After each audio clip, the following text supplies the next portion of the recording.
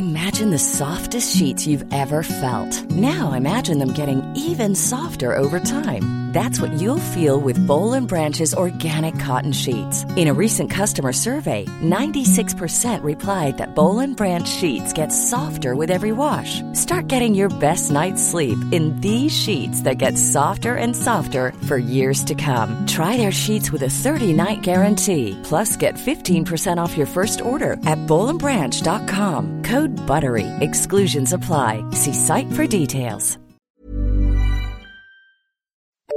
The FT. A few days ago, Jeff Immelt sent out a message to all 300,000 General Electric employees offering some tips for their summer reading. I read between 50 and 70 books a year, split between history, novels and business, the GE chief wrote. He went on to discuss a couple of titles before ending with a request. Let me know what you're reading so that I can get smarter. The only explanation for this odd outpouring from the most important man in mainstream US corporate life is that he's trying to signal to his workforce that he's not boring. Alas, the text of the message rather proves the reverse. If there's one thing that unites interesting people, it's that they don't keep a tally of the number of books they've read in order to brag about it. Mr. Immelt's attempt to look interesting is not just clumsy, it's also wrong. If you're the head of GE, you don't need to seem interesting. Things may go rather smoother if you're not.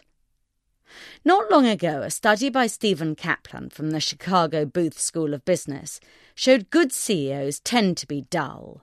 They're dogged, efficient, good at detail, and happy to work round the clock. Last week, the same point was made by the writer Joel Stein in a blog for the Harvard Business Review, in which he argued that boringness was the secret to great leadership. Despite the fact that Professor Kaplan and Mr. Stein are evidently onto something rather big, many HBR readers responded to the latter's article with hostility. They simply couldn't accept the idea that good leaders are bores. The sticking point, I think, is that they think boring means bad and have failed to see that boring can just as easily be good. Indeed, what bores need is a drastic image makeover to show them as valuable, admirable workers and citizens, and as the mainstay of the global economy. Boring people are not only more successful than interesting ones, they may be happier, because they're simpler, and nicer, because they get into less trouble. Bores do better in almost all occupations, in business, in banking, consultancy, the law, accountancy and medicine.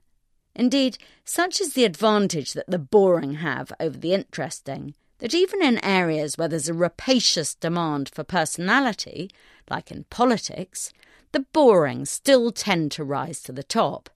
It's why none of us can get enough of London Mayor Boris Johnson. He's the only man in public life who doesn't bore us rigid. I should probably define what I mean by boring and what I don't. Boring doesn't mean stupid. You can be boring and brilliant. What boring does mean is narrow. Boring people are very interested in one or two things and not remotely interested in anything else. They also have great attention to detail. They're good at what Jim Collins calls rinsing your cottage cheese. They're predictable, a useful and most underrated trait. And bores are relatively happy to do boring things, which is also a godsend given that most of working life involves doing tiresome, tiny things over and over again. If anyone needs any evidence of the shocking mess we get into when we put interesting people in charge, look at publishing. That industry has always been astoundingly inefficient and is now on its knees. Why? Because the people who work in publishing aren't nearly boring enough. They like books and ideas and are absolutely hopeless at running anything at all. In order to help this rebranding process, what is needed is a few great bore role models. Fortunately, I can think of two good examples straight off. John D. Rockefeller and Bill Gates, who proved that you can be a bore and still change the world. Rockefeller, by all accounts, had a well-developed, boring side.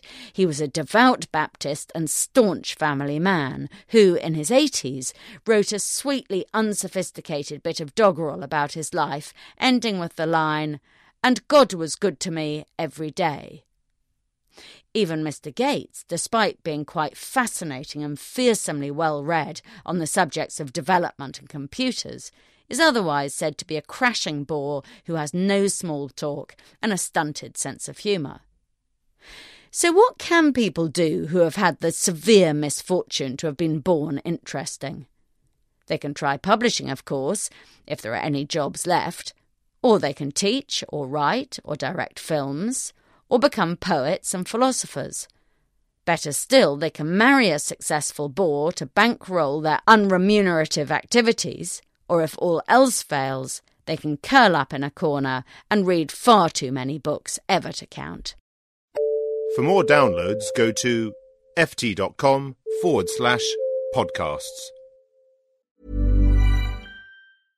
Imagine the softest sheets you've ever felt. Now imagine them getting even softer over time. That's what you'll feel with Boll & Branch's organic cotton sheets. In a recent customer survey, 96% replied that Boll & Branch sheets get softer with every wash. Start getting your best night's sleep in these sheets that get softer and softer for years to come. Try their sheets with a 30-night guarantee. Plus, get 15% off your first order at bollandbranch.com. Code BUTTERY. Exclusions apply. See site for details. Hey, it's Paige DeSorbo from Giggly Squad. High quality fashion without the price tag. Say hello to Quince. I'm snagging high-end essentials like cozy cashmere sweaters, sleek leather jackets, fine jewelry, and so much more. With Quince being 50 to 80% less than similar brands. And they partner with factories that prioritize safe, ethical, and responsible manufacturing. I love that. Luxury quality within reach. Go to quince.com/style to get free shipping and 365-day returns on your next order. Quince.com/style.